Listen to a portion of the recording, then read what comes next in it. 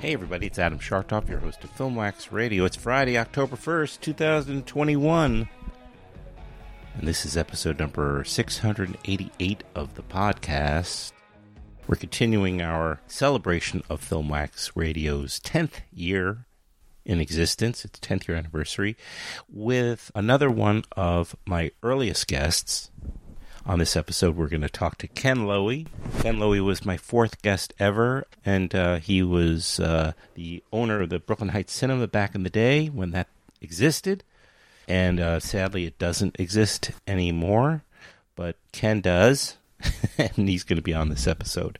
But first, a film that's going to be at the Woodstock Film Festival up here near where I live, directed and written by a friend of the show, and that is Dan Mirvish, and he's going to be on with some people from the film called 18 and a Half, and we're going to get to that in a second.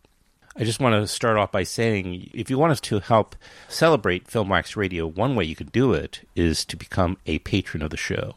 And the way you can do that is to go to our Patreon page, patreon.com/filmwaxradio, and for as little as $3 a month, you can indeed become a Filmwax patron. For, I think, $5 a month, there will be exclusive content. For instance, we have the actor John Leguizamo coming up, and I'm going to make a portion of that interview available to everybody, but the entire conversation will only be available to Filmwax Radio patrons, and on and on. But it's a way of supporting what I'm trying to do here, and very soon, sometime in the coming months, I will be actually get back on the road and start to attend film festivals in person. I just haven't been doing it. One way you can help me do that, and I have all sorts of plans for the show in the next year, and I would love it if I had more resources. It would make things go a lot smoother. That's my plea to get involved in Filmwax, to become a Filmwax Radio patron. But back to celebrating the show. Kenn Lowy will be on in a little bit in the second segment. First up here now is the team behind 18 and a Half, which is, again, having its world premiere at the Woodstock Film Festival. Have you ever wondered what happened to the missing 18 and a half minutes of the Watergate tapes? I know I have. In this 1970s era Watergate conspiracy thriller dark comedy, a White House transcriber, played by Willa Fitzgerald, stumbles across the tapes and decides it's her civic duty to share the classified information with a reporter. Directed by Filmwax Radio friend Dan Mirvish, award-winning director and co-founder of Slamdance, what starts as a hush-hush meeting about the tape quickly gets out of hand. The film also stars Vondie Curtis Hall, Cathy Curtin, Lloyd Kaufman, Richard Kind. I can go on and on. We have on this episode director, co-writer, co-producer, editor of the film, Dan Mirvish, as well as co-producer, co-writer Daniel Moya, and actress Cathy Curtin. Cathy Curtin back on the show after, I think, about 4 years. It's so great to bring her back on. You can also watch this particular segment on Filmwax TV, which is available at youtube.com/filmwaxradio. And while you're there, subscribe to our channel there. Oh, I should mention, if you are in the Hudson Valley area, even now, Friday, October 1st, you might still be able to get tickets to Sundays. I understand tomorrow there's a Saturday, October 2nd, 4 o'clock screening may be sold out. It's at the Tinker Street Cinema in Woodstock, New York, and then on Sunday, October 3rd at 7 p.m. at The Lot at Blueprint, which is a drive-in, or I think it's a pop-up drive-in, but I'm not positive about that. That's in Kingston, New York. There's going to be a second screening. And then if you just get a virtual pass to the festival, which you can all do all that at woodstockfilmfestival.org. But if you get a virtual pass for the festival, you can watch it now over the course through the weekend, I believe. So the festival runs from is already happening, and it's running through this weekend. So I think through the 3rd of October. Here we go. This is my conversation with Dan Mirvish, Daniel Moya, and Cathy Curtin about 18 and a half, only on Filmwax Radio. Oh, I should also mention, and it comes up in this conversation, that it will soon be at the Tallgrass Film Festival, which will also have virtual screenings, virtual options. So if you don't get a chance to see it at Woodstock in October, there'll be an opportunity to see it at Tallgrass Film Festival. Okay, back to Dan, Daniel, and Cathy here on Filmwax Radio.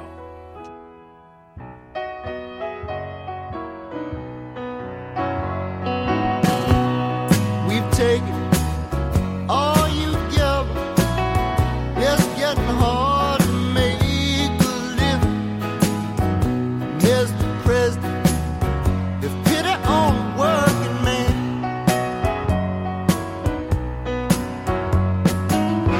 We ain't asking you to love us. You may place yourself high above us. Mr. President, have pity on the working man.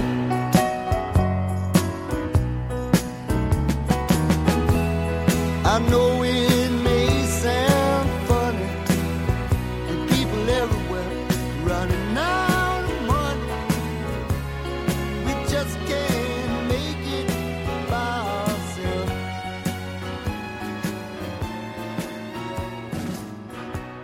It is cold. The dulcet tones of Cathy Curtin.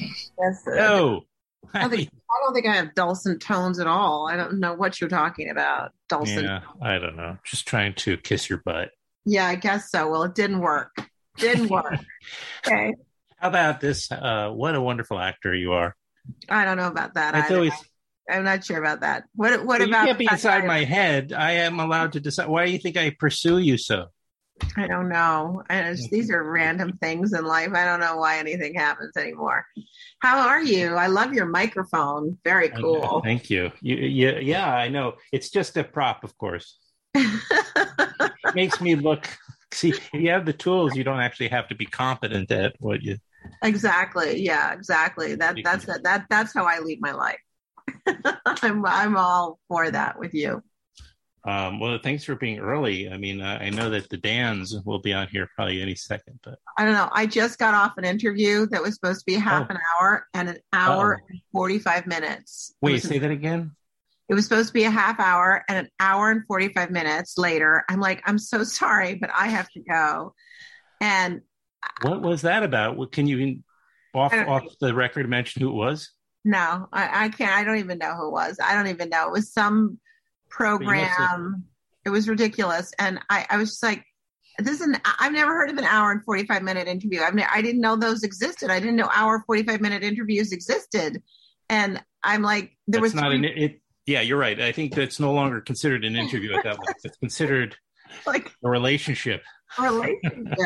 Well, yeah. And I'm just thinking, unless, of course, they just went to ask you questions about all the films. No, I mean, there were three of us, and they showed a clipping from the film and, all of this stuff. But I mean, I'm like, okay, I didn't know. I didn't know we were, so. You want to take a minute and do you want to take a minute or two then? Hi, Dan Mirvish. No, I'm having my water. I'm good. Oh, hey, there's Dan. Hey, Cathy, how are you? I'm great. How are you? I'm doing great. I just saw you in a movie. Oh, what Me movie? Too. Yeah, our movie. Oh, so you're. I just watched it for the first time with picture and sound. Oh, that's so fun. How was it? It's great. Yeah. It's fantastic. You do great in the film. Oh, well, you're very sweet to say that. And how do you do in the film? How's your directing, and how's your film writing, and how is your producing, and how is all of the amazing hats that you wore? It's all on the screen. So wow. Yeah, I think you'll like it. I'm so excited for you. Congratulations. That's huge. Thank you. Well, it is, because we had the DCP delivered last week, and the color was all wrong. So I had to get another place fix it. So and I'm going to be hand delivering it to Woodstock on Thursday night. Wow, that's stressful. Wet from the lab. Old school. Wow. Okay. Well, I'll see you there Saturday. I'll be there Saturday, you guys. Fantastic. We are looking forward to seeing you there. I have to figure out my timing there too. Let me just tell Daniel. You're going to be there, right, Adam? I'll have to be there. I have to go, and it's just one thing that is a little frustrating for me is that I have to watch it early in order to do what we're doing here. Oh, right. But it's worth it. But I guess I could see it again. But you also, it's interesting because like you're watching it alone and you're not watching it with an audience. And that always, I think, is a real difference on some level. I mean, it's always surprising to me. I think it's one film and then you watch it with an audience and you're like, oh, man, this is a completely different film. I didn't know it was this film, So I think that's such a fun thing to do when a film first comes out before it's been branded and tagged and reviewed and, judged within an inch of its life. To sit in one of those first audiences and just let the audience tell you what the film is that you've made. It's so cool, right, Dan? I mean, I just think absolutely. Dan, have you seen Cathy in Worth? I have not, but I heard she's fantastic in it. Yeah, I have like 2 minutes at the top. But... It's 2 minutes at the top, but I mean, I'm glad it was at the top. But like I texted my ex-wife about. I said, "Don't watch Worth because I knew she would just have a very, very, really difficult time watching that. I mean, I had to keep turning it on pause and turning it up because I found it incredibly difficult to watch that movie. But your minutes in it were. I was so glad it was at the. I just thought, Cathy, that's nice. Yeah, but it's a very profoundly moving. So, hi, Daniel. Hello. Hi, everybody. Oh, there's Daniel. Hi, Daniel. Hi, Cathy. How you doing? Okay. It's been a while. I can create reunions when I do. I'm just. Nice to meet you, Adam. Thanks for having us. Yeah. Hey, nice to meet you too. And thanks for everybody for being patient. They were shooting a movie up here, and I got somehow gratefully wrangled into being on the crew. Ooh, fun. Cool. That's fun. So what are you doing on it? Well, I did a bunch of things. First, I started location scouting. They needed to shoot up here, and I looked at a number of places to try to find a place that would be quiet enough outside to do it. It's difficult because especially at the beginning of the I don't want to spend much time on this because we only have an hour and 45 minutes, and lady, Cathy knows what I'm getting. Thank you. You have to be on the set at 3 a.m. What am I even starting to talk about? I'll just say this, that it's a producer who's a friend who just coincidentally was looking for a location they pretty much had, but they wanted me to look at some others. It's Andrew Bajalski, who I'm sure some of you may know. I don't know. Yeah. But it's his latest movie. And it was with Lily, I guess I can say Lily Taylor is in it, who I know, and she and her husband live up here too. They have a place up here, so I guess that's one of the reasons why they shot it here. But anyway, I'll tell you about it some other time when we have more time. But I do try to want to respect everybody's evening. So, but because sounds wonderful, though. It really was. Yeah, it was over. It's we wrapped and the movie's over. So it was just I was just needed on set yesterday and today. But I did some other days where I was like going to other places and doing sound checks and getting this. And I thoroughly enjoyed it. Great. Cool. How fun. So if you're making a movie, any of you guys in the future, I can send you to these guys and maybe they'll give me a nice review of my work. Yes. Cool. All right. Well, 18 and a half is the name of the movie. I'm going to just say it's going to be at the Woodstock Film Festival. It's going to have 2 screenings at the Woodstock Film Festival. One on Saturday, the big premiere. Mm-hmm. This is the first time audience will see it on Saturday, the 2nd of October, 4:00 in the afternoon at the Tinker Street Cinema in Woodstock in the Hudson Valley of New York State. Only hours from where 18 and a half minutes of audio content was erased, but still incriminated Richard Nixon. Still, even the 18 and a half blank tape incriminated Richard Nixon. I'm already getting saturated. Sunday again at Sunday the 3rd at 7:00 in the evening at the Lot at Blueprint, whatever that means, in Kingston, New York. Right. So that's a drive-in screening. Oh, that's a drive-in. Good. You passed. That's correct. And what can I say? I was so glad to see it and to you guys to come on. It's such a treat. You know, I'm kind of like I've always had a bizarre Nixon obsession. Also, just I think I don't know about you guys.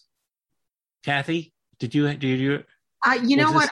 I remember I was very little, but I remember when it happened, sort of the whole Watergate thing, because my family, I remember my parents, we had Nixon buttons all over the house, and my family, my parents were into Nixon. Oh. And we stayed at the Watergate Hotel, and we were seriously into Nixon. And I was really, really little.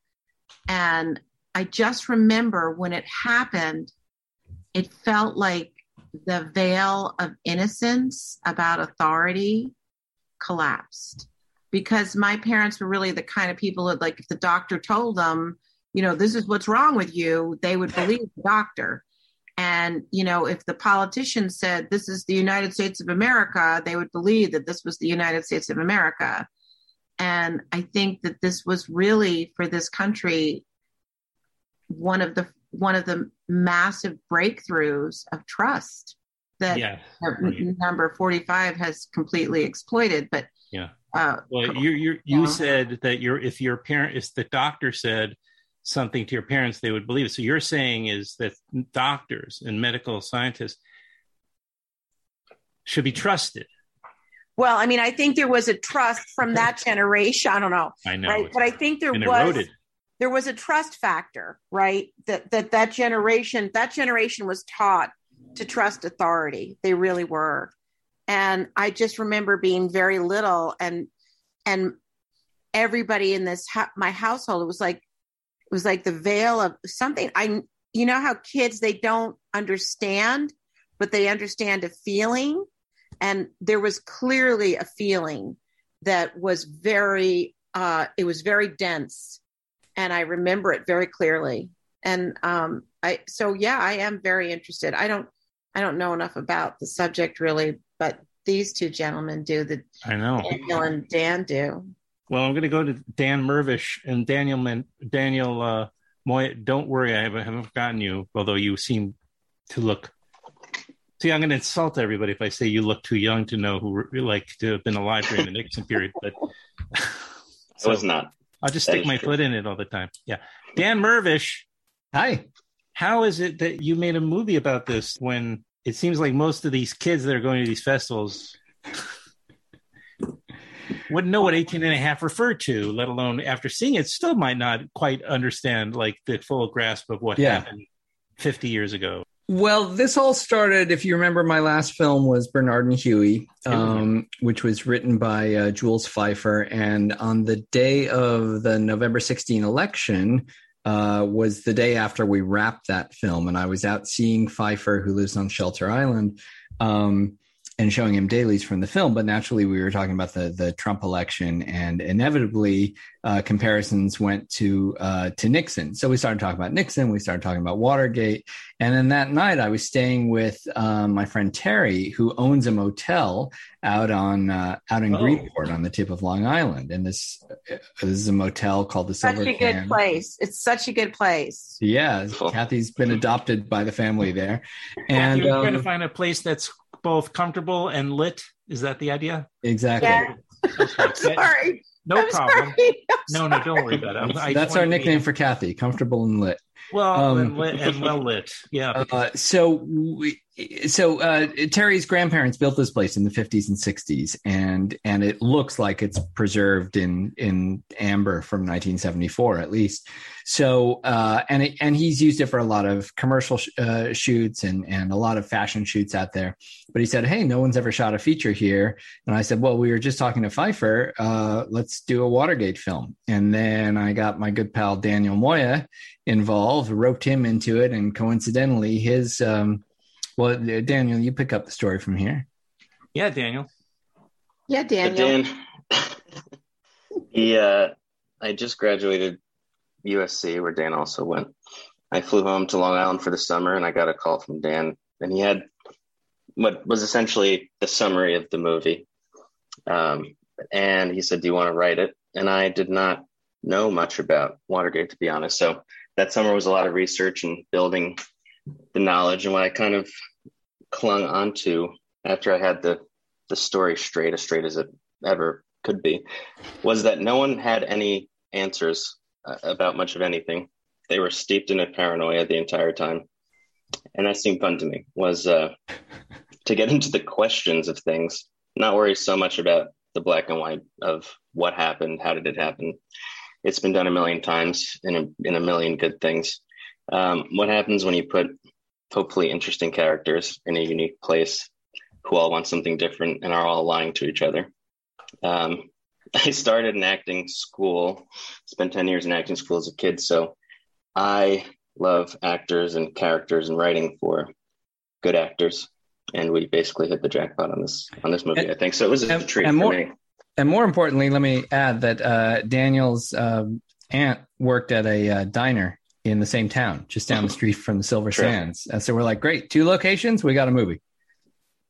Yeah, the first 15 minutes of the movie is in Front Street Station. Still operational, very delicious. If you're in Greenport, do a little tour of the movie if you want. And also a period appropriate location. And they knew Terry and the motel. So we were like, well, now we got to make the movie, you know. It'd be rude not to at this point. How much of it is taken from like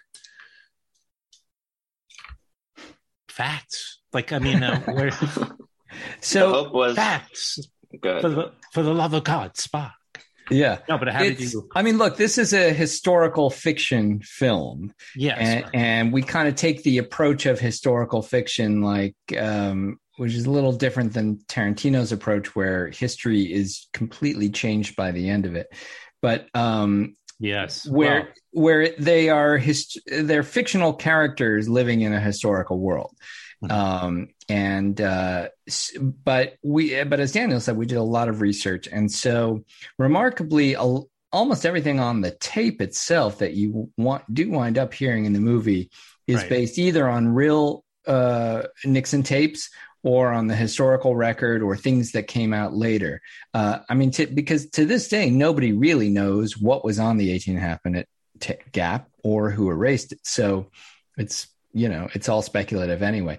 But everything, there's a lot more true in it than people think. Even some of the weirder conspiracy things in there are all based on real things, as strange as some of them sound. Would you say, Daniel?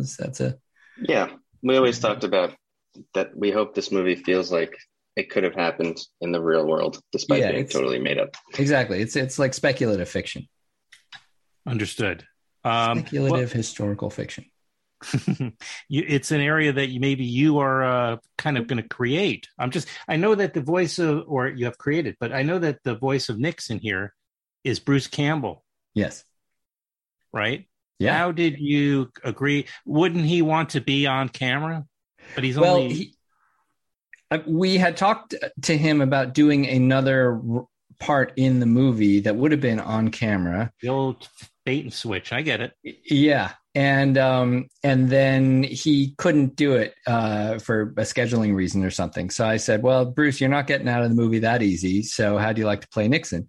And like Cathy, he may even be older than Cathy because Cathy's only 29. So, but Bruce remembers she was 29 before the earlier interview. Now she's in her probably 40s something. Exactly, something. Anyway, but the point is, Bruce was a teenager during the Watergate years, and he said he was glued to the screen during the Watergate hearings, and so he himself, as well as his buddy Ted Raimi, had actually already done some kind of Nixon stuff. So they were very well versed, both of them, in that world.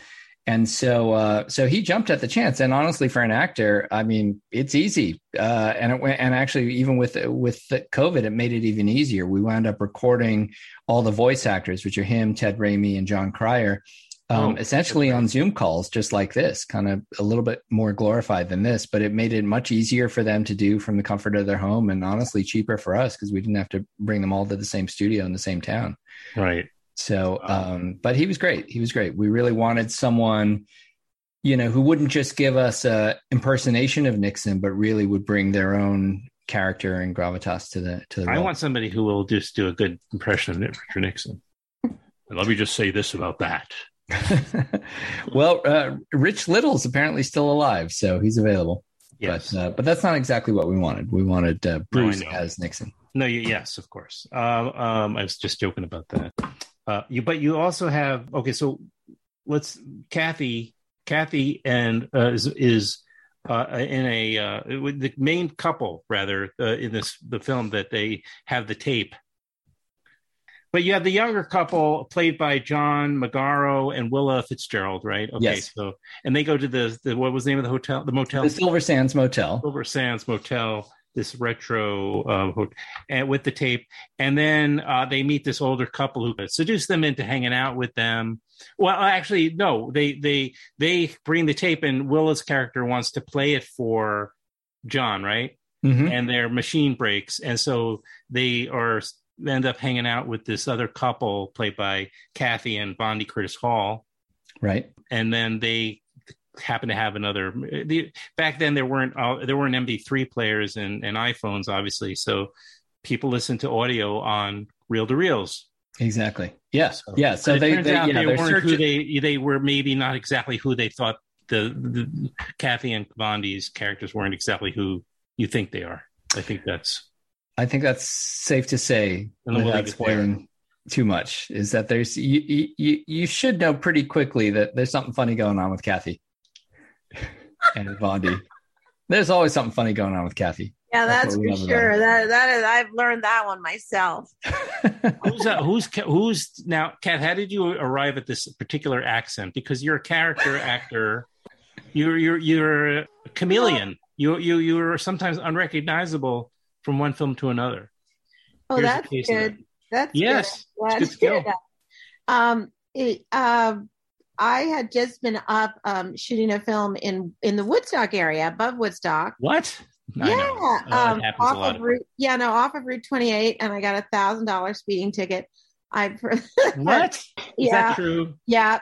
But don't tell the policeman when he stops you that you don't know what the speed limit is. That's like, I should have known that. Was that on the Taconic?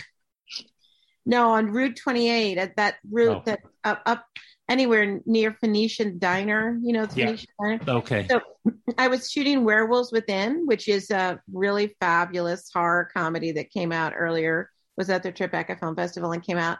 And plugging another movie. I am. And I plug everything all the time.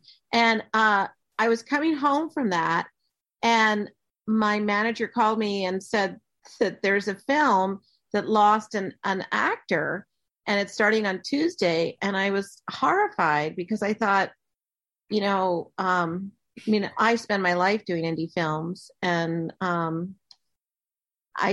think indie filmmakers are some of the most courageous artists among us. And I agree with that. Yeah, and I'm always fascinated by them. And that somebody would only have 3 days to find an actor to put them in, to get them on location. So I was like, okay, yeah, I'm in. I'm definitely in. I'm part of the collective. I'm part of the group of people that are indie films. And they were like, well, can you do a French accent? And I was like, I did a film last year. They asked me if I could play tennis, and I said yes, and I don't know how to play tennis. So I thought, it's got to be easier than playing tennis. So then I said yeah, and I don't think I really did a French accent. It was like Euro trash. My niece, who is grown up in London, told me that my accent was rubbish. So nice. I'm fully prepared to receive all flack on that. But Daniel and Dan were really sweet about it, and they were like, well, maybe she's just a mutt. Maybe. Well, was just resigned to the fact that she's just strange European. I think it makes sense, but again, no spoilers. It's fine. But I'm now that you brought it up. You know, have you done a film festival like Woodstock where you are in any fewer than 2 or 3 films? Because you are dedicated to independent films. I love it. Dan and Daniel, because like I'm telling you, she's in at least 2 movies at Woodstock again. And it was the case. I think when I met you the first time, it was on Harris. Oh, Harris's film. Yeah. Harris's film, which I wrote down here, but my eyes can't get to it fast enough. Restoring Beauty Mark. And that was when I don't know if you remember, but we did the podcast and we were standing outside of this theater in Woodstock. It was kind of crazy, but anyway, but it's the case again. It's like you do so much. I was surprised you had the flexibility when they came to you about these filling in for this in this role that you could. Well, I mean, also, it's like you've got 10 commitments coming up. No, but I mean, also, you know, well, I mean, Dan is really famous for Slam Dance, and I mean, you are Dan, and thank you. Daniel was just the dearest person to work with, as was Dan. It's very sweet natured, Dan. Yeah, and so I just, you know, for me, it was a very, it was really a challenge and a blessing, and the wardrobe gal was I think she's one of the top wardrobe people. I mean, Sarah Kogan. Don't you think so? She was building costumes overnight. Like people would have an idea. Like I don't know. We had the idea. Somebody had the idea. It was, you know, the character I played. You know, she dresses like Emma Peel, and then all of a sudden, like 7 a.m. in the morning, this wildly fantastic wardrobe appears. The next costume, the next piece, and you know, like felt like the whole film was like that. I felt this was one of the indie films that was really blessed with truly talented and dedicated and amazing people. I think from the camera to the crew, across the board, I thought it was just one of the most interesting films. And I really love period pieces, and they're very expensive and they're very hard to do. So the fact that this could be pulled off as an indie film, I think is amazing. And, you know, Curtis Fondy Hall is, I guess I've been a fan of his forever, you know, and he's one of my gods. I think he's a genius. And so, I mean, it was really wonderful to do. And I think we have to stick together in the indie film community at all costs, because it's not a community that is being funded properly. And I think it is the auteur voice. It's the voice of the independent artist. It's our best chance at the NPR of film, of without the commercial Hollywood, you know, vote by committee corporate structure that is entertainment. It is the most closest I think we have to art for art's sake in the film industry. And I think we absolutely must have it. And I really pray that more people than not get to see all of these indie films, especially 18 and a half, which I think is just a fabulous romp. It's funny and it's charged and it's political and it's strange and it's violent and it's loving and it's ridiculous and it's so many things. I just thought it was so many things. I was like, wow, this is genius. Oh, well, thank you so much, Cathy. That's what I feel. I feel that. I wanted to say something snarky and sarcastic and funny afterwards, but like, who's paying you off to say those things? But I won't do it because you can't, because people can't. No, because it was very lovely, and I've been saying these things for. I have the same thoughts and feelings that you do about, and you said it so beautifully. There's a whole palette of options of things you can see, and that will just sort of add textures and to your life and to the way you feel and think. If you're not just watching, you know, what you're fed by more mass media and, corporate side of things. Not saying that doesn't have its place, but there's other options too. And that's why film festivals like Woodstock, like Tallgrass, Slam Dance, one of the granddaddies, is so important, And as Cathy said, we're like the NPR of film, and therefore we have mugs available. Hey, I want a mug. And tote bags, and we even have masks available that we can wear. I don't have any of those. Dan, we're still taking donations. If you're. I hope I'm going to get a mask. Yeah. No, we only had 2 made, but you can order them online. Sorry, they're kind of expensive, honestly. Yeah. But we gave you a button. Didn't we give you a button, Cathy? I got a button. No, I'm good. I'm good. I got the button. I'm good. Thank you so much. I love my button. Because it's low budget. Yeah, no, those the werewolves within people, those guys, they can have masks or whatever. Speaking of low budget, though, you have the granddaddy of low budget in your movie.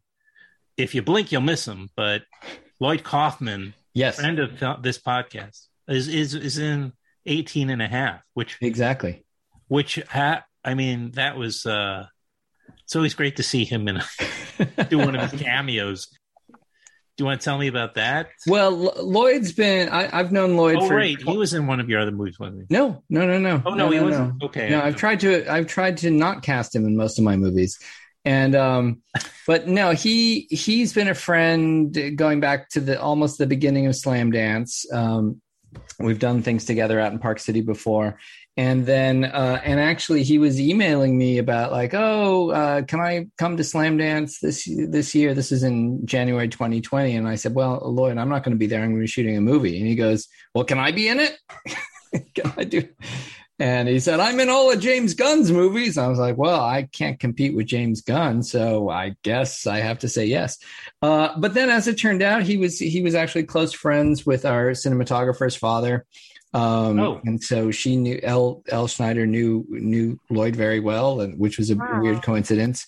And look, he's Lloyd. If he can come, he did. He made it out all the way there, and for a very brief role, but it was fun having him, and he's a great inspiration. It was our last day of shooting, Daniel. It was during COVID, in September 2020. It wasn't a stressful day at all, but it was fun having Lloyd around.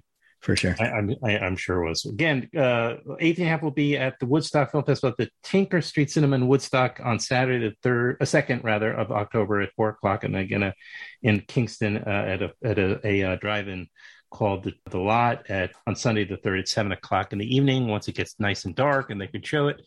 And it is also available online virtually, through the Woodstock website.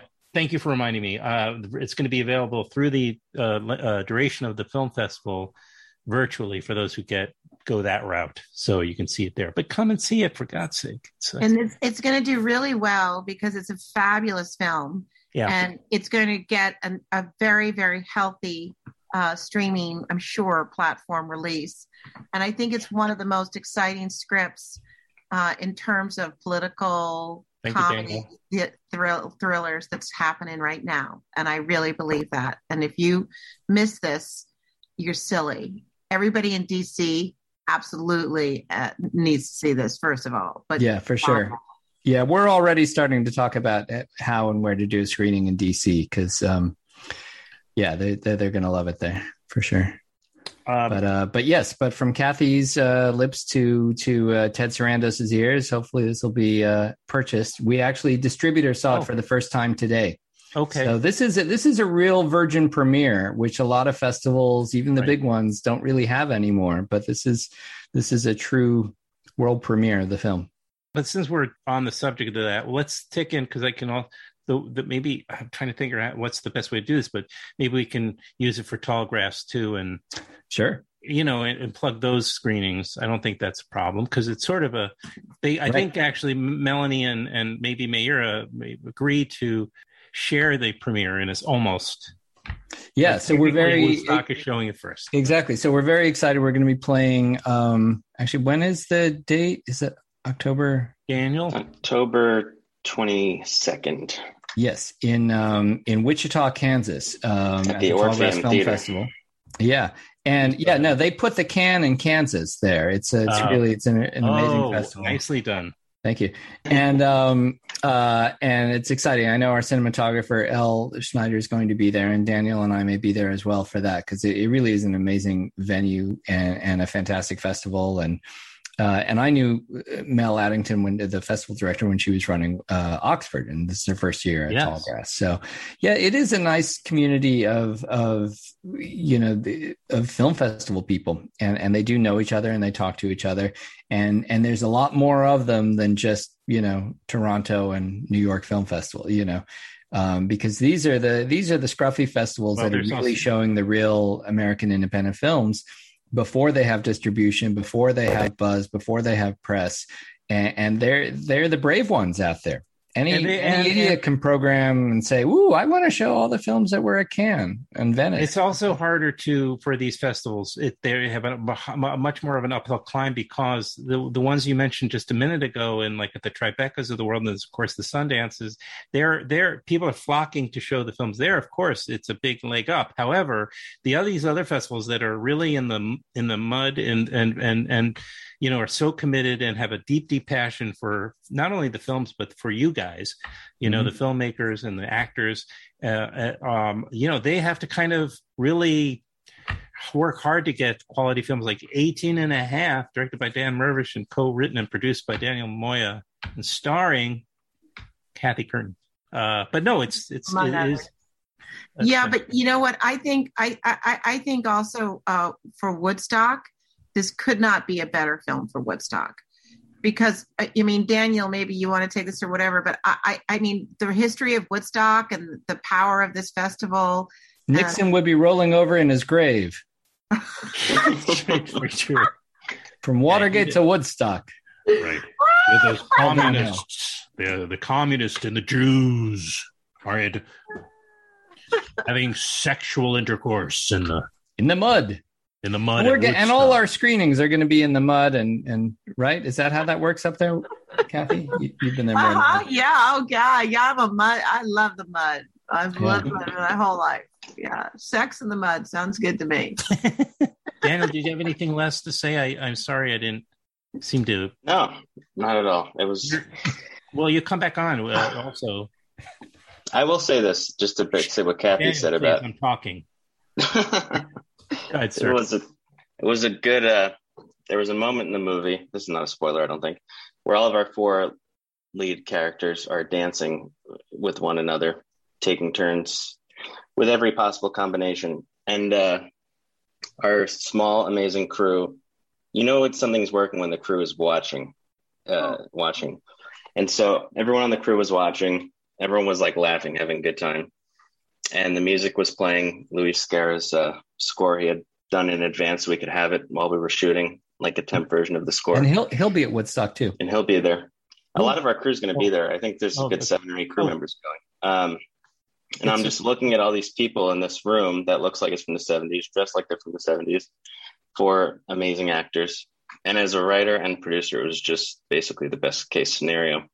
And I think about that a lot. It was a joy. So now we finally, 4.5 years on, get to show it to everybody, and I hope everybody likes it. It wasn't 4.5 years since we shot that, but a week later we did find out there was a global pandemic. So, and from concept, that's something that I think is really proud. You have to be really proud of this film. This film shut down with, I think, did you guys have 2 days left or 4 days? 4 days left. 4 days left. And one of the first to come back as soon as SAG allowed people to shoot. This was the first call I got, and I just, that makes me cry, So, and almost everyone on the cast and crew was able to come back, which was a real testament to how much they trusted us, for one thing. Yeah, and to figure out all the COVID protocols, and thankfully everyone stayed safe. Yeah. We had unfinished business. We had to get it. Everyone, now we all get to enjoy it, hopefully, So I'm glad we all get to be together and see it in a theater. It's gonna be fun. Yeah. Just to finish things off here, I'm gonna let you guys go. But the in that summer when Nixon resigned, I was at, was during the summer, I think of 74, Cathy? 73? 74 is when he resigned. 74? 74, I think.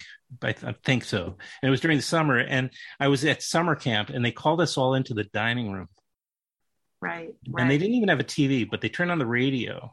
And when the entire camp listened to Nixon. Now, my parents were avid Nixon haters, as opposed to Cathy's folks from the moment go.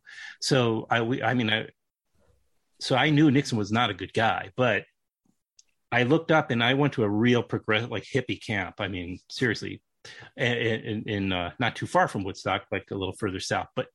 And I just looked over, and one of the camp counselors, this young woman, was crying, and I thought, well, Nixon's a jerk. Why is she crying that he's resigning? It's a good thing, isn't it? But it took exactly what you said before, Cathy. It was the end of an innocence for the country, and it broke the heart of the country in a way that our own leader could, getting kind of emotional remembering it, but that the leader of the country could do such a thing as mislead and cheat the country, I think it was a first, really, for this country. I mean, I don't know, correct me if I'm wrong, but,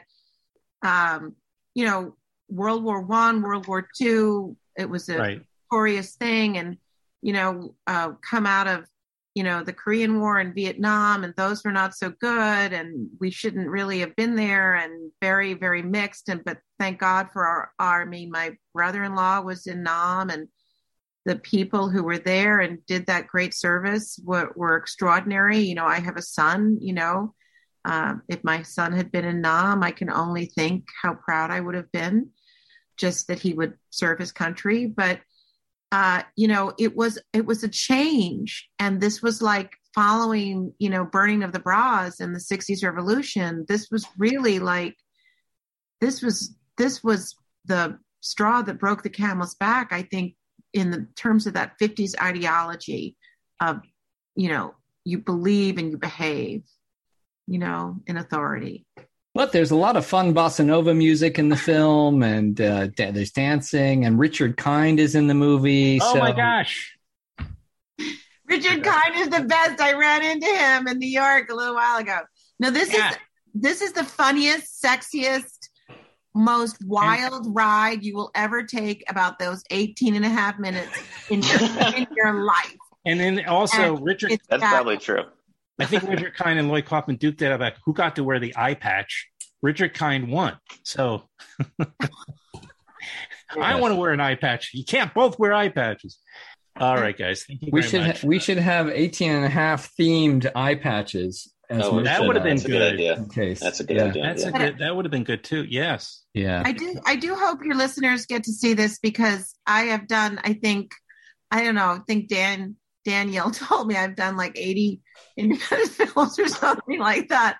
This is a little bit daunting, but this is absolutely hands down one of my most favorite scripts and one of my most favorite films. And I think this is one of the most exciting films from the independent cinema that you could see this year. And I am so proud and excited to be in it. And I'm so grateful that I got to be a small part of it. And I'm so, if you don't see this film, please, as listeners, you're making a huge mistake. This is the reason why you watch indie film. This is it. Wow. Thank you, Cathy. Can we put that on the poster? I was about to say. That's the first clip to go up on Instagram. No, I mean, I don't mean to. And I think you're in the next Dan Mirvish movie. So probably not. Not if I can't polish up a French accent.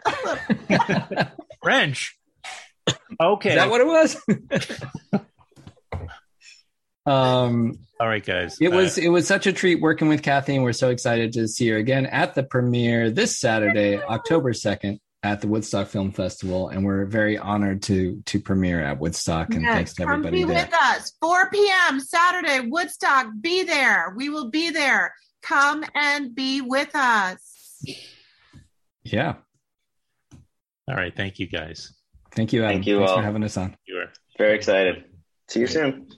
Yes, this weekend. Bye-bye. This weekend. Good. Go. Now you can rest, Cathy. Please rest. You have only a few hours till you're on the set. I will. I'll go rest. Okay. All right, guys. I'll see you. I'll see you Saturday. Okay. Great. Thanks, Adam. You're such a joy to. Thank you, Adam. Thanks, Thanks, Adam. Cathy. Thanks, Dan. Thanks, Daniel. Thanks, All Dan. right. Bye, See you all in guys. person soon.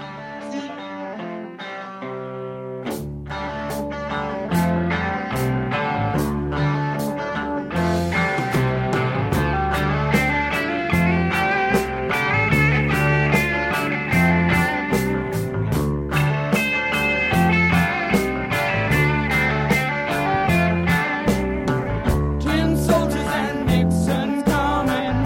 We're finally on our own.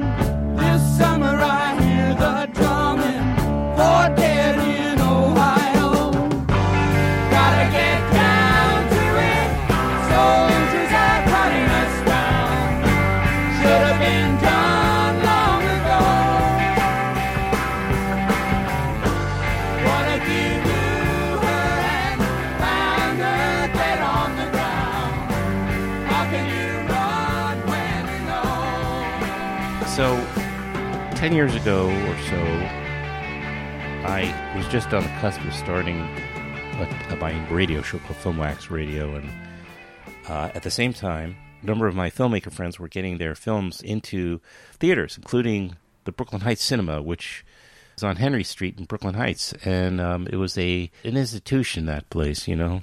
I know that the new owner, who it was named Kenn Lowy, who bought it to save the place, really tried everything he could. It was an uphill battle the entire way to try to save the Brooklyn Heights Cinema while Brooklyn was changing so quickly, while developers and politicians decided that they were going to essentially sell off Brooklyn and make it into just a ATM for themselves. We here in Brooklyn and in New York City were losing one institution after another. It's actually not the reason. I mean, I moved out of New York City last year after living there pretty much my entire life, not because of COVID. Well, it was the last straw, I guess, but I had long decided that I was going to leave New York City because I felt that it was being sold out from under me. And I feel it has. But part of that, of course, is just being a middle-aged grouch. So don't go entirely by my perspective. The New York City I grew up in wasn't perfect by a long shot. But this conversation with Kenn is so great because we talk about these issues, you know, how New York City changed. The challenges of trying to, you know, you can't blame the loss of the Brooklyn Heights Cinema entirely on developers. In fact, a lot of it had to do with the landmarking issues with the local community board and how stubborn they were and things I didn't really understand until my conversation with Kenn. So Kenn owned the Brooklyn Heights Cinema, as I mentioned before. He tried to save it. He had bought it, which was not the greatest business choice, but he did it because he loved the place and he loved movies. So I got to spend a lot of evenings hanging out with Kenn and talking to him. And he did the show several times back in the day as the podcast tried to follow the trajectory of the Brooklyn Heights Cinema in those last years and the various attempts to save it. So I felt it was important to document it, you know. What I'll try to do is get some of those conversations back up on the website, if anybody's interested in listening to the story of the Brooklyn Heights Cinema in real time, because I would meet with Kenn, I think at least 2, maybe 3 occasions back in the last decade and talk to him about his various attempts at what he was trying to do. Well, he lost that battle, and the Brooklyn Heights Cinema doesn't exist anymore. And Kenn was very dispirited as a result of that, and he and his girlfriend left New York. In fact, they left the United States and they moved to Switzerland. And 10 years later, or maybe it's not quite 10 years, maybe it's more like 7 years later, here we are talking to Kenn, who still lives in Switzerland. And Kenn was nice enough to have a reunion with me and look back at those years back when we first met and catch up with me. So the conversation we had actually was much longer than this one you're about to hear. We talked politics for a good half hour, I think, or something. I've edited most of that out because I wanted to kind of keep the conversation more or less germane. So in order to celebrate 10 years of Filmwax, guest number 4, which was recorded on October 5th, 2011, here is my conversation with Kenn Lowy here on Filmwax Radio. When I was born, my mother died. She said, bye-bye, baby, bye-bye. I said, where you going? I'm just born. She said, I'll only be gone for a while. My mother loved to leave in style. That's why God made the movies.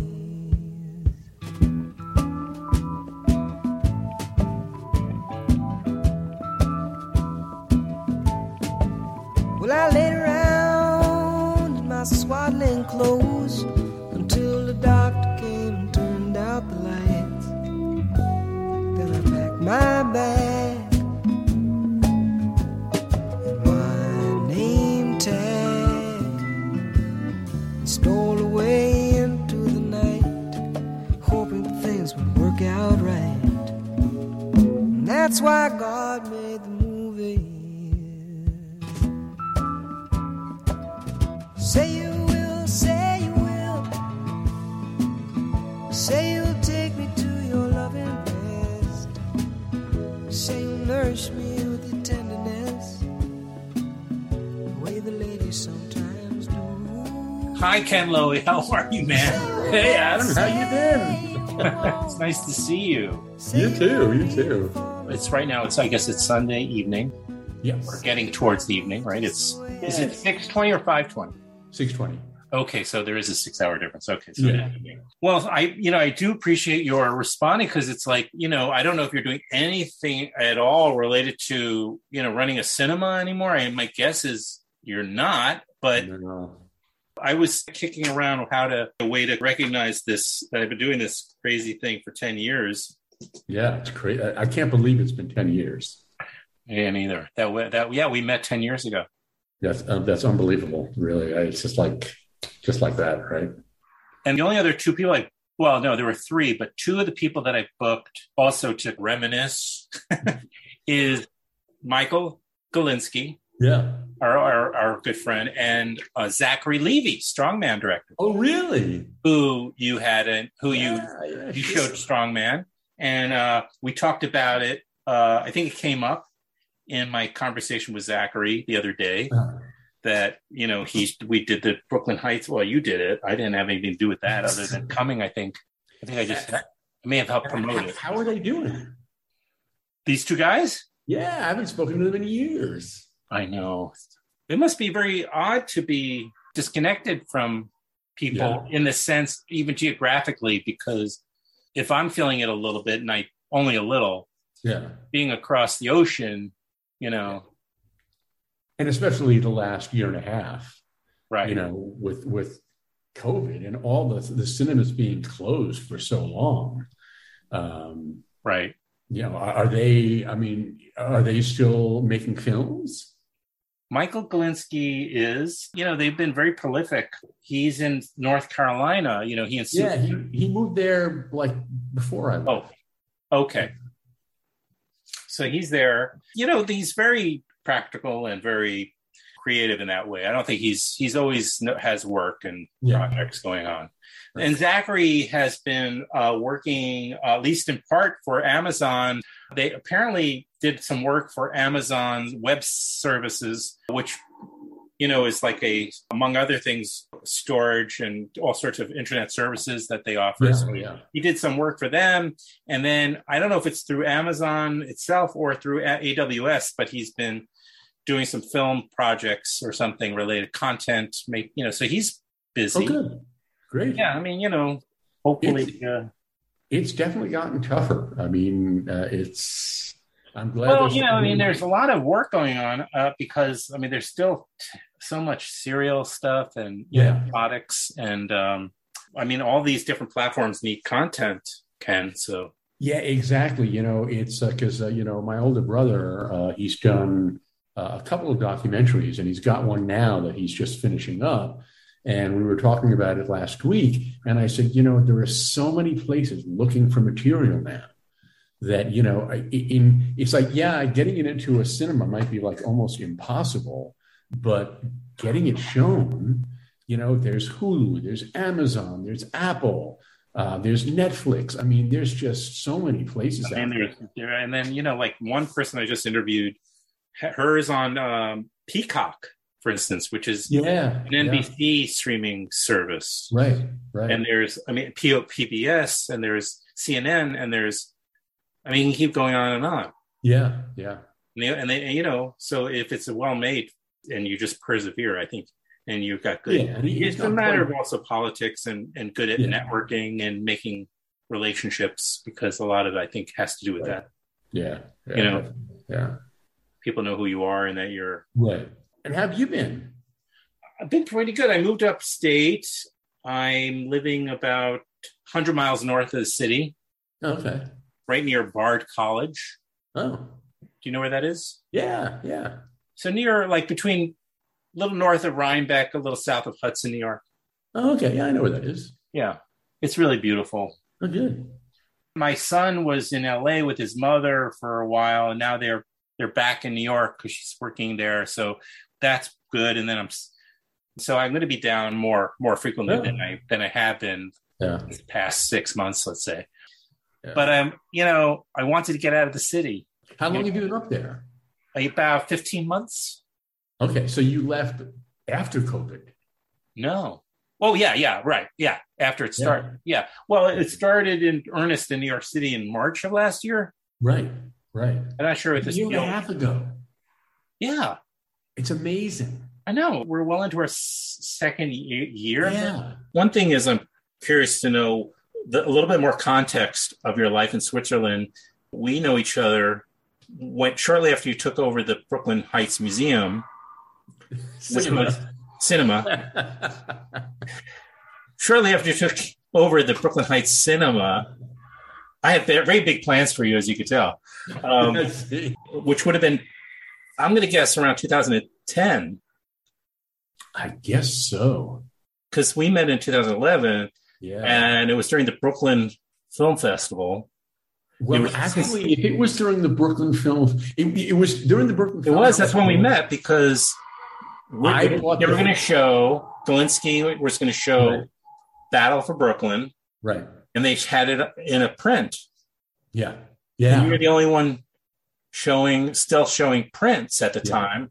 Yeah. And they would always use the Brooklyn Heights Cinema for that. And then the digital stuff happened in Williamsburg. Yeah. Remember? Yeah. And, the thing is that, so if we met 10 years ago, I bought the cinema literally a couple of weeks before that. Okay.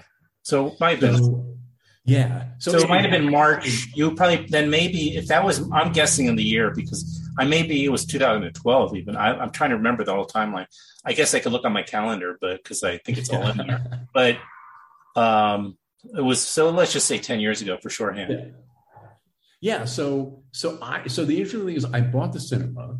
It took a while to like get everything done. Oh, sure. And I think it was definitely within 2 weeks of finalizing the deal where the cinema came in. I mean, with the film festival came in. And one of the that had already been set up before you even got there. Oh, yeah. Because you agreed to it? Yeah, they were doing it every year. So when I came in, I met with, I forget his name, and we basically talked about it. And the contracts had already been signed. And I was like, yeah, this is great. I'm really excited about it. The good thing about it was that it was my introduction to the cinema. And I mean, as far as owning it goes, I'd been going there since I was literally a kid, since I was 16 years old. Okay, so, right. Yeah. So it was an incredible, I think it was like a week or maybe it was 2 weeks. But what happened is, once it was over, it was like tumbleweeds. There was nothing. And I just thought, what have I done? Because on a Saturday night, there might be 30 people coming to the theater. And I just like, what am I going to do? And I had a plan, but one of the things that I did that really turned things around almost immediately was I got another booker. Like the guy who was doing all the bookings was terrible. And so I asked around, and I actually asked one of the guys that worked for a distributor. I don't want to say who, because I don't want to get him in trouble. He might still be there. And he said, we can't do things like that. And I told him the story, and I said, listen, it's in your best interest for me to stay in business. And he said, all right, let me give you this guy's name. And he saved the day. He was great. And I remember now you were actually not public, but you were open about the fact that the prior owner really burned some bridges, which is just really minimized their debts. So that you had really minimize what you could show. Well, it did. But one of the things that I did was when I bought the cinema for practically nothing, but I also picked up a lot of those debts. So it was like, those debts are now yours. And I was like, that's fine. So I started paying people off, or paying the debts off. And then I was able to play like you should have put them off instead. Yeah. So I paid Fox, I paid Warner Brothers, I paid IFC. And so I was immediately able to get those films. Oh, okay. And that's what things really turned around. I forget who else, but there were a bunch of places that I immediately paid because I knew that I needed their films. And so and the guy who was now the new booker, he would say, hey, we want to get this film. And I was like, okay, I'm paying them off right now. It was like, let's get things going like a normal cinema. So Michael's film was like the first big thing. Yeah. Yeah.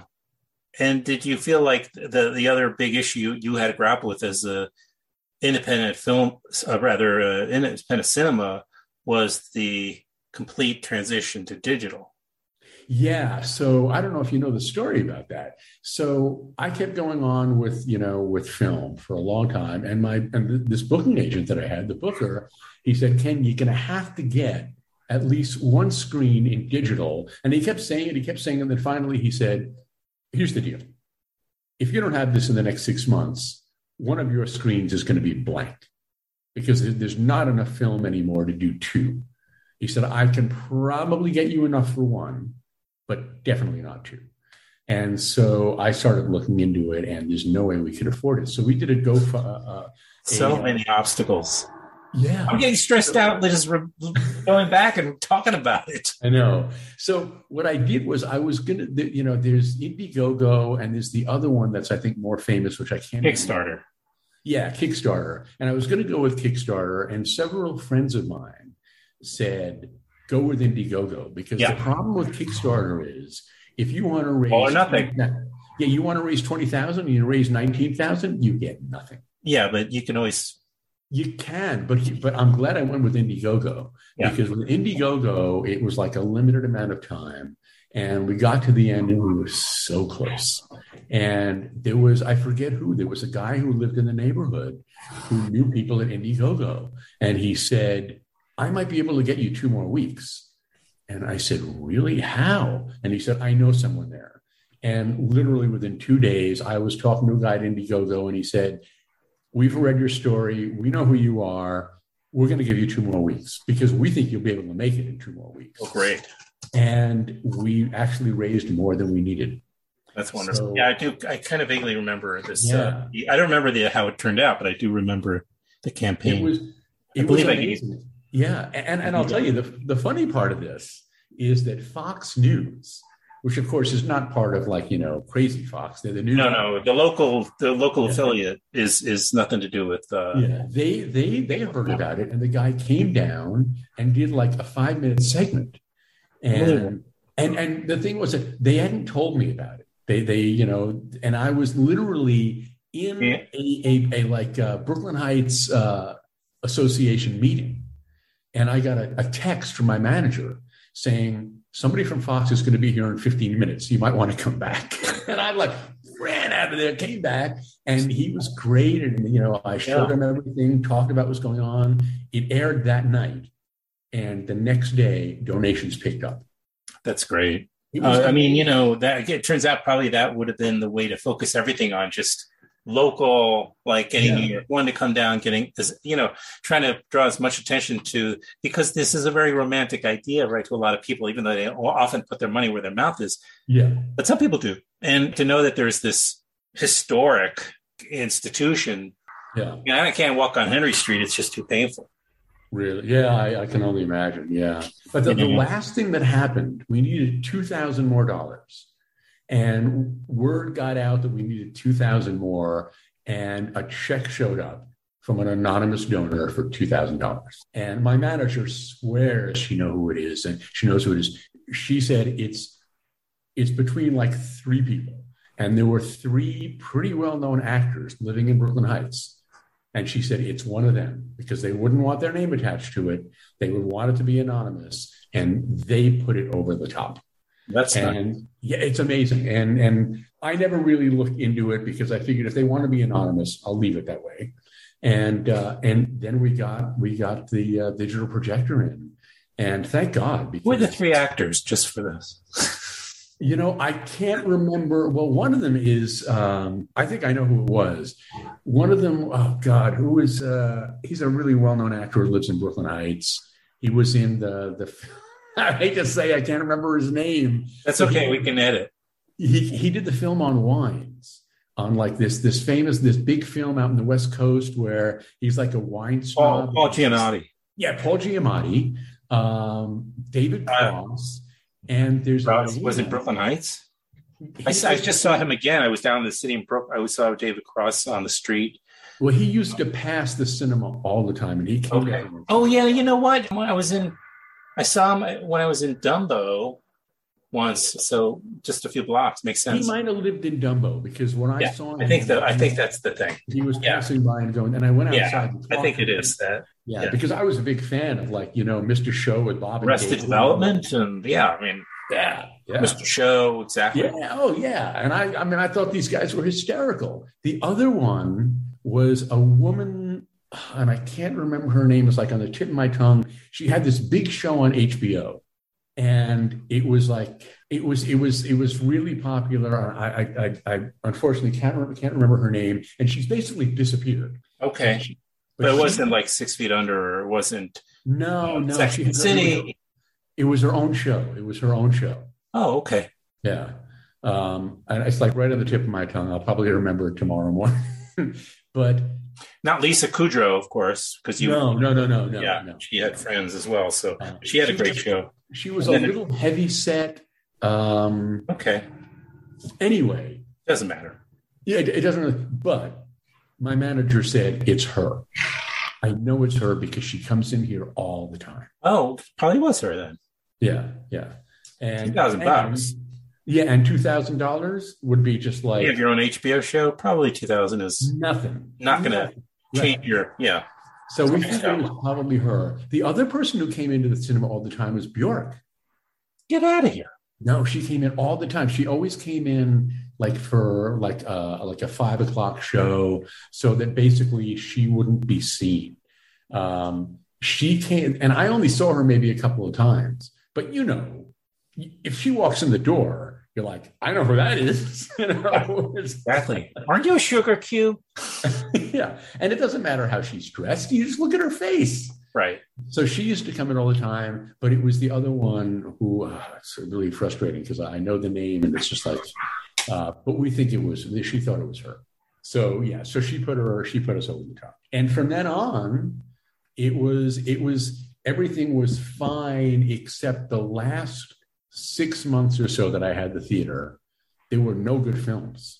And the amount of money that I lost in the last 6 months. Oh my gosh. It was shocking. And the thing is, I think if I would have had a business partner who was a real business person. I know.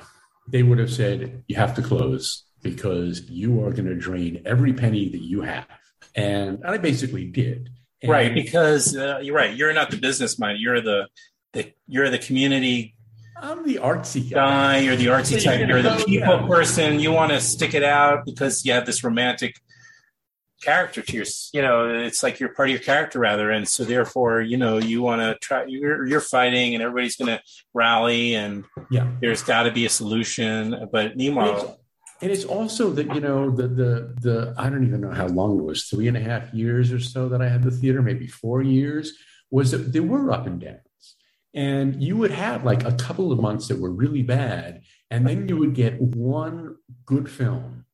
Right. And it would turn everything around. You could pay all your debts on that one film if it did really well. So I kept waiting for that film. That film finally came around the last 6 weeks when we were closing. So I wasn't. Remember which one it was? It was the one with Philip Seymour Hoffman, the last thing that he did, where he played like a German agent or something like that. Oh, I don't know. Okay. I can look it up. Give me a second. I was doing the HBO thing. So. Yeah, he was, let's see, Philip Seymour Hoffman movies. And it was a really good film, too. No, none of those things. Let's see, let's go to IMDb because I'll be able to see it there. It was a really good film, and we were the only ones in Brooklyn that had it. We had... Wow. We have an exclusive. Hunger Games, Happy-ish, Late Quartet, The Master. We played actually a lot of his films. Why aren't they showing it here? 15, wasn't The Hunger Games? Our Most Wanted Man. Okay. Yeah. You remember that name, but and that was that sold out. Wow. Constantly, like almost every night. And it was, I don't know if you've ever seen it. It's a really, really good film. It's really. I think I saw it like 3 times. Sure. Yeah. And we had a Woody Allen film at the same time before all the bad things happened. And both of those films, I mean, the Woody Allen film wasn't selling out, but we were getting like 3/4 of the seats filled every night. So between those 2 films, it was a great way to go out, except that if I would have been able to stay in business, if we could have stayed in that building, I would have been fine for probably another year, at least. I remember a lot of details, and they're kind of starting to come back. Like basically, when they were going to redesign the building, where they were going to put in a new building, you were going to go in the basement potentially, right. But there was part of this arrangement, blah, blah, blah. They kept changing and shifting the timing and everything. Well, what really happened was the guy who owned it, he wanted to redevelop it. And initially when he announced the plans, the cinema wasn't in it. And everyone in Brooklyn Heights went crazy. Like, how dare you? How could you do this? And he called me up and he said, we're putting you back in. And we have an architect who's drawing up the plans. I'd like you to, by the way, this guy was great. He was the best landlord you could ever hope for. And he called me and he said, next week, come to my office. Let's show you the plan. See what you think. I looked at the plan and I said, this looks great. It looks fine. And so he went, because Brooklyn Heights is a landmark area, the building wasn't landmark, but it had to get the approval of the Landmarks Commission. So he went down there and he said, listen, we'd really like you to come with us and basically pitch the cinema and basically tell them, the story. And I said, I'm there. And I went there and explained everything and said, look, this is a great plan. And it's just amazing how ignorant people are. Several of the people on this board, they said, well, it's going to be in the basement. Isn't that a little weird? And I said, well, first of all, there are no windows in cinemas. And I said, secondly, the Paris Theater is underground. The Angelica Theater is underground. It's not unusual in any way. What was it? The Lincoln Plaza is underground. The Lincoln Plaza is exactly. And I mean, I think I mentioned like them. I mentioned like 3 cinemas that they all knew about, and they turned it down. And so he went back and he said, well, we're going to come up with another plan. He came up with another plan a couple of months later. Again, the plan looked fine. The cinema's in the plan. It looks great. They turned him down again. And I got back to the cinema and my manager said, so what happened? I said, they turned him down and there's no good reason why. And she said, well, what do you think is going to happen? I said, he's going to sell the building. He put all this money in and I would sell the building. And the thing is that the building had been given to him by his grandfather. So he was a real estate guy, but he never had to pay for it. So whatever he sold was free money, right? And he knew he could sell it for like $7 million. And so sure enough, he called me like 2 weeks later and he said, I'm selling the building. And I was like, yeah, I kind of figured that. And it took a while, but the person who bought it was a huge arts lover. And the first thing he did was he came down, introduced himself, and he said, I'd like to take you to coffee and talk about things. And he said, listen, I'm going to be honest with you. I can't keep you in the building because I just paid $7 million for this thing and I have to make that money back. And he said, your cinema's not going to help. And I said, no, I know that. But he actually was really good. He said, if you find another place, I might be willing to invest in it. But I couldn't find anything. So I met with him a couple of times and totally understood where he was coming from, and so I didn't even try to convince him because he was right. And as we started talking about Battle for Brooklyn, I mean, the ship had sailed. Brooklyn real estate was a fait accompli. You had to get lucky with version A and the board. You're right; they sounded really just misguided and misinformed because that was the only way you're going to survive in where things were going. The powers that be, the politicians and the developers had decided already what they were going to do with Brooklyn. Yeah, as Battle for Brooklyn really again. Right. And finding didn't matter what the communities did anymore because it was theater after. It was just like there's no way to turn the ship. No, and it's also that the Brooklyn Heights Association pretty much screwed me as well because a lot of the people in the Heights Association came to the theater all the time. They came, in fact, actually there were one or two people that saw every single movie there, and one of them told me, "Look, we love the cinema, but the building." Keeping the historic nature of the building is more important. And I said, what part of the historic building are you talking about? And it's like, well, the wall that goes down Orange, I think it was Orange Street, that's historic. That's been there since the 18 blah, blah, blah. I said, who cares? Who knows that? Right. And she said, well, that's important to us. That's not the soul of the yeah. That's what I said. I said, you've got a cinema here that has been here. It is the local cinema. I said, I've been going there since it started. That's why I bought it, because I didn't want to see it go out of business. And you're telling me that wall is more important? And she said, yes. Wow. So they didn't fight for the cinema. They fought for the wall, which was just idiotic. So well, was Mexico going to pay for that wall? What's the big deal? I don't understand. I know, I'm not sure. But I tell you, when the landlord went to the Landmarks Commission, he even said, we understand this is important. This is what we're going to do to either shore it up or we'll take it apart and put it back together the same way because we don't, And they were just like, no. Now, of course, the plan that they approved with the new owner was pretty much the same plan. So it was just, he had more connections, I think, and more experience with dealing with the Landmarks Commission, but his building didn't look any better or worse than the other ones.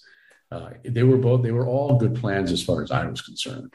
But then looking for something else, I mean, I spent a year looking for something else and trying desperately to find something. And after a year, I was like, I'm giving up. There's nothing else I can do. Yeah, I remember that. And thank you for strolling down memory lane with me, even if memory lane is on the corner of Orange Henry, because it's got to be bittersweet still. Oh, yeah. I mean, I am not exaggerating. I had dreams about that cinema for years. Really? That.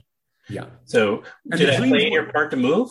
Did that play into your decision to relocate? Yeah, I wanted to. I had it with New York. I could not wait to leave. And by the way, all the dreams were good dreams that somehow we managed to reopen. Wow! That somehow we managed to stay in that building. They weren't like bad dreams. But that was even worse because then I would wake up as if maybe there was a chance. Right. There was never a chance. Those dreams went on for years, for several years. Wow. I mean, not every night, but they were. I get it. Yeah. Wow. So yeah, I really want. I had really soured on New York. Wow. And what was it waiting for you in Switzerland? Well, my ex-girlfriend was Swiss. And so we had actually decided I wanted to leave. She was like, okay, if you want to leave, we'll leave. But we have to find a place that we both agree on. And so we went through one city after another. She wanted to move to LA. And I said, no, we can't move to LA because neither one of us would be able to make a living in LA. And she's a photographer.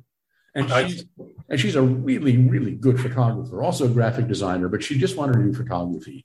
I said, you're going to be one of how many people there? And I'm going to do, what am I going to do there? I can't open a cinema there. And being a musician there, forget that. So I'd have to go to be like back to computer IT stuff. And how would I make a living at that? And so then I was like, okay, well, I grew up in Lucerne. What?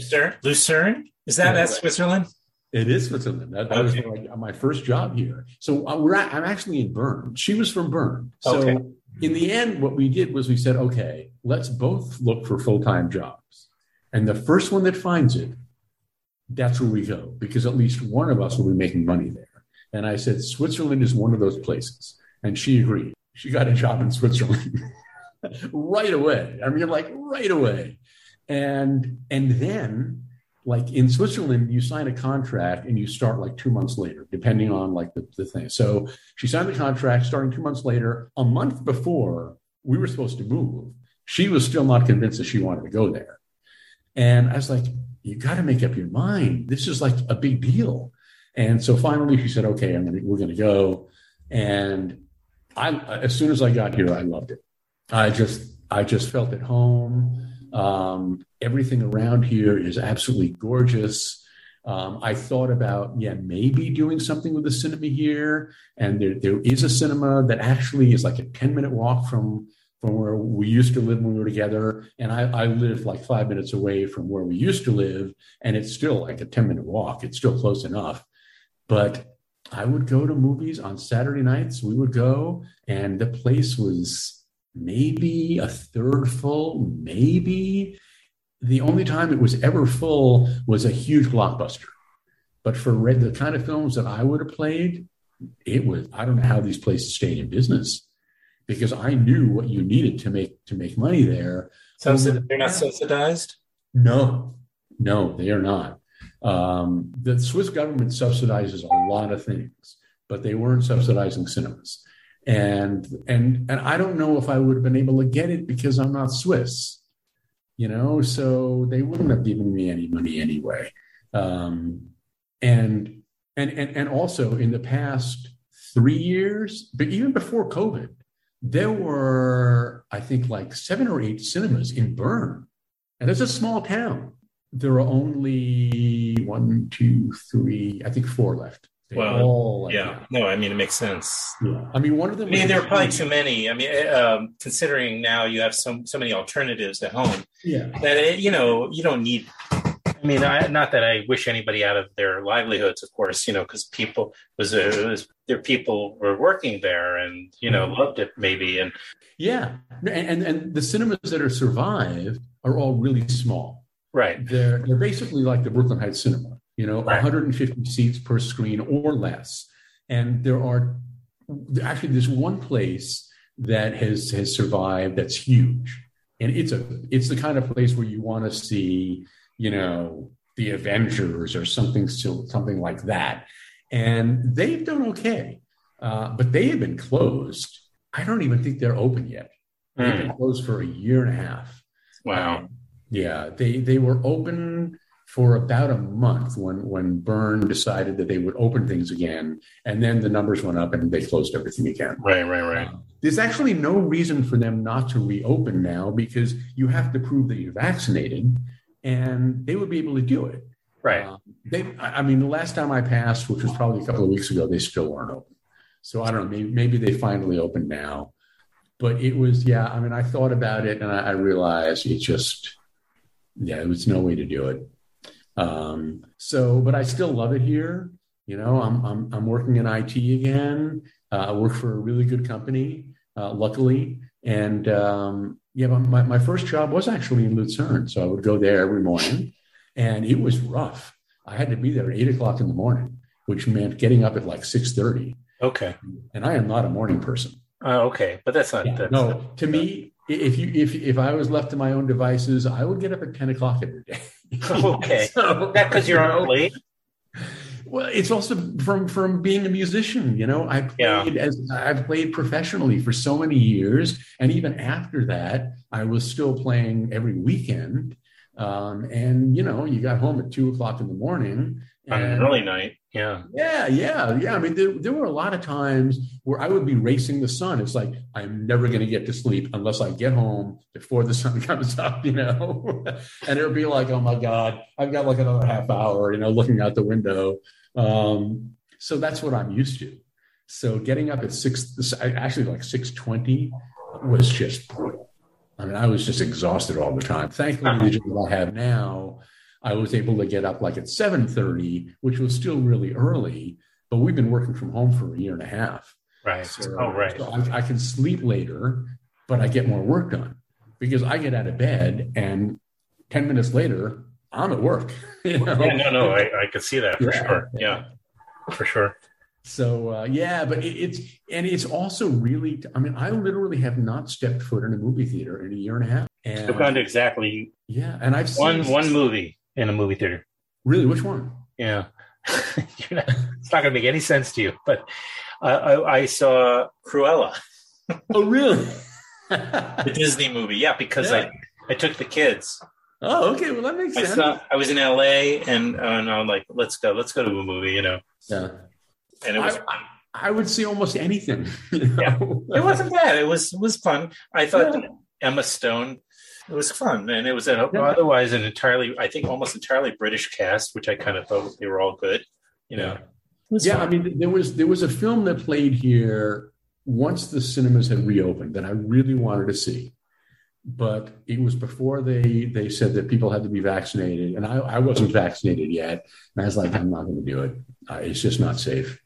And since then I've been vaccinated, so now I feel like I could go, but I don't want to go unless I know everybody there is vaccinated. And even with music, I finished my next CD, and I really want to release it, but I don't want to release it until I can start performing again. Well, they finally opened the clubs, and I started calling around. A lot of these clubs are booked for the next year. Right. That makes that's understandable. Yeah, Everybody, was like, okay, now we can play again. Let's book it. And anybody who has a name, and I don't have a name here yet, they all got gigs. Yeah. So there are still some places that I'm going to look into where I think I'm going to be able to play, but I'm also looking like outside of Switzerland because, the great thing about being here is you're close to Italy is 2 hours away. Germany is like an hour away. France is an hour away. I know. Yeah. So there are and England, I can get on a plane and be there in 2 hours. And the other thing is the airfare here is nothing like what you see in the States. Yeah, I can go back and forth. I can go to Madrid round trip for $200. That's crazy. Yeah. Well, I'd be curious to hear some of your new music. Yeah, you know what? I'll send you some links to stuff. Great. I basically, but I finished it.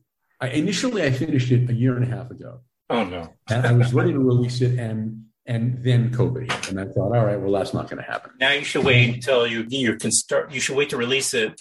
Did you release it? No, I haven't released it yet because I was going to say wait till you can get some like it's a little closer to getting it. Yeah, I don't want to release something that I can't play for 6 months. I want to release it. Yeah, makes sense. But the nice thing is that once I was working from home, I thought, well, let me listen to it again. And everything. The songs I had sounded fine, but in the meantime, I'd written a couple of new songs. I thought, well, I'll just put those on there too. So it actually, I wouldn't say it worked out, but now there are some other songs on there. Right, sure. Right. Really good.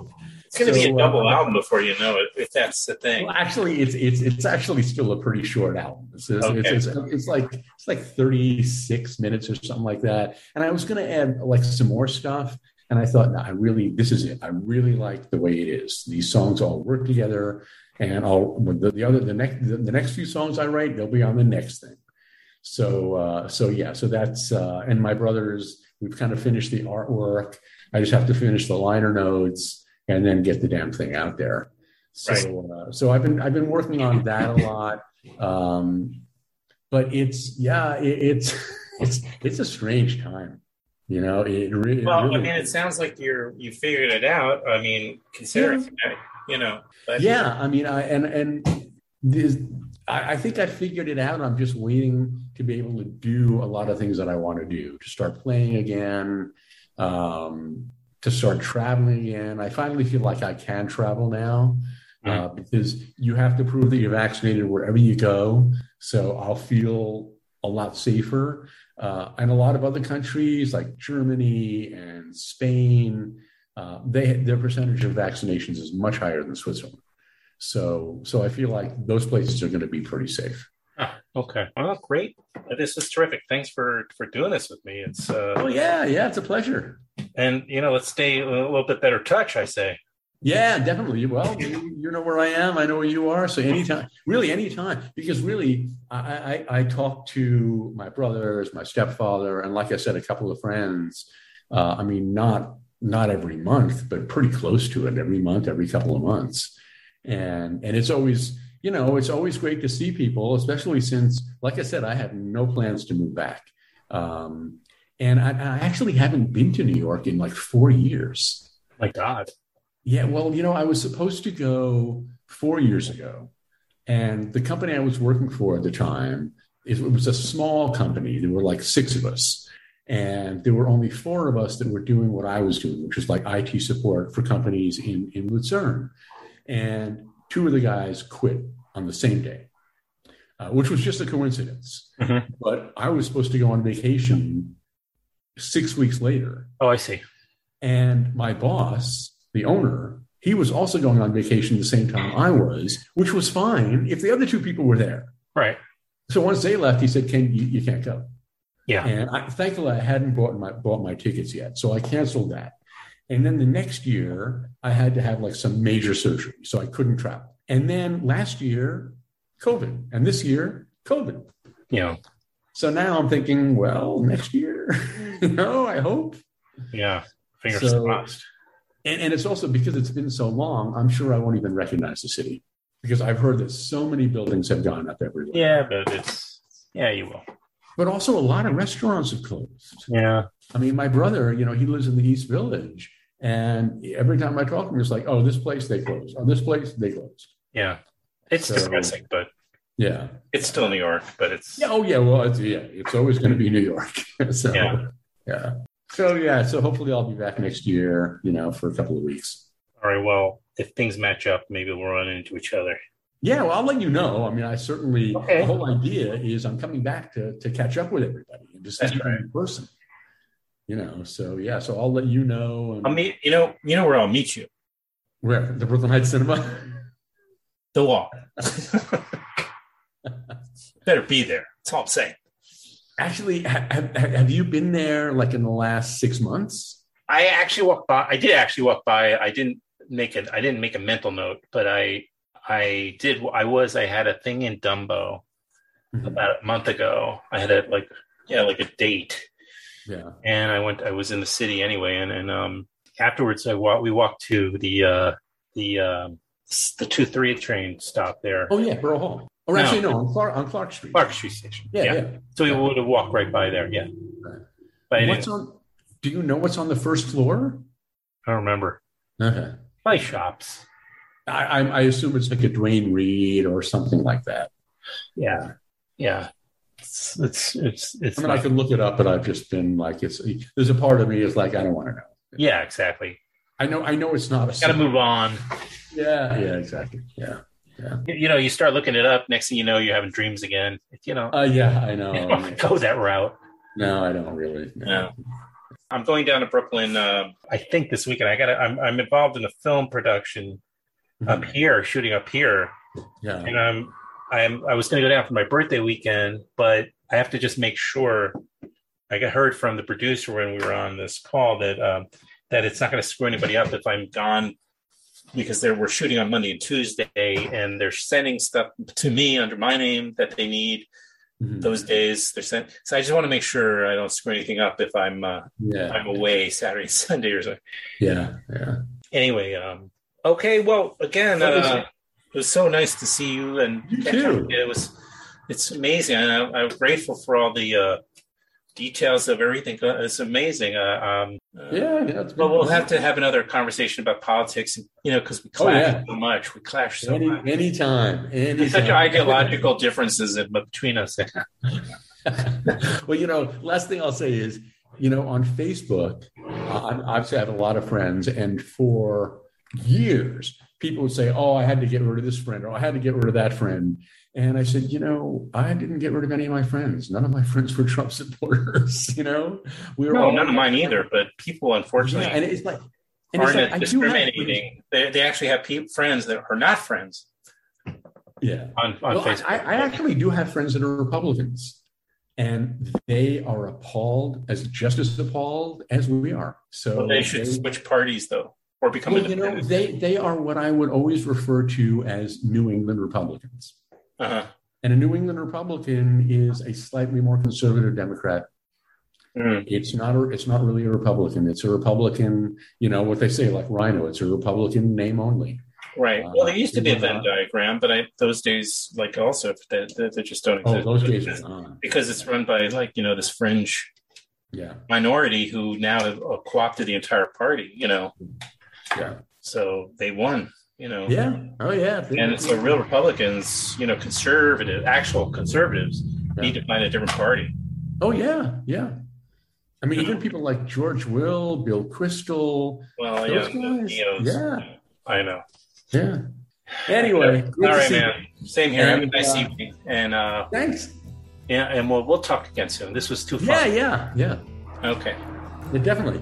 All right, man. All right. See you, Adam.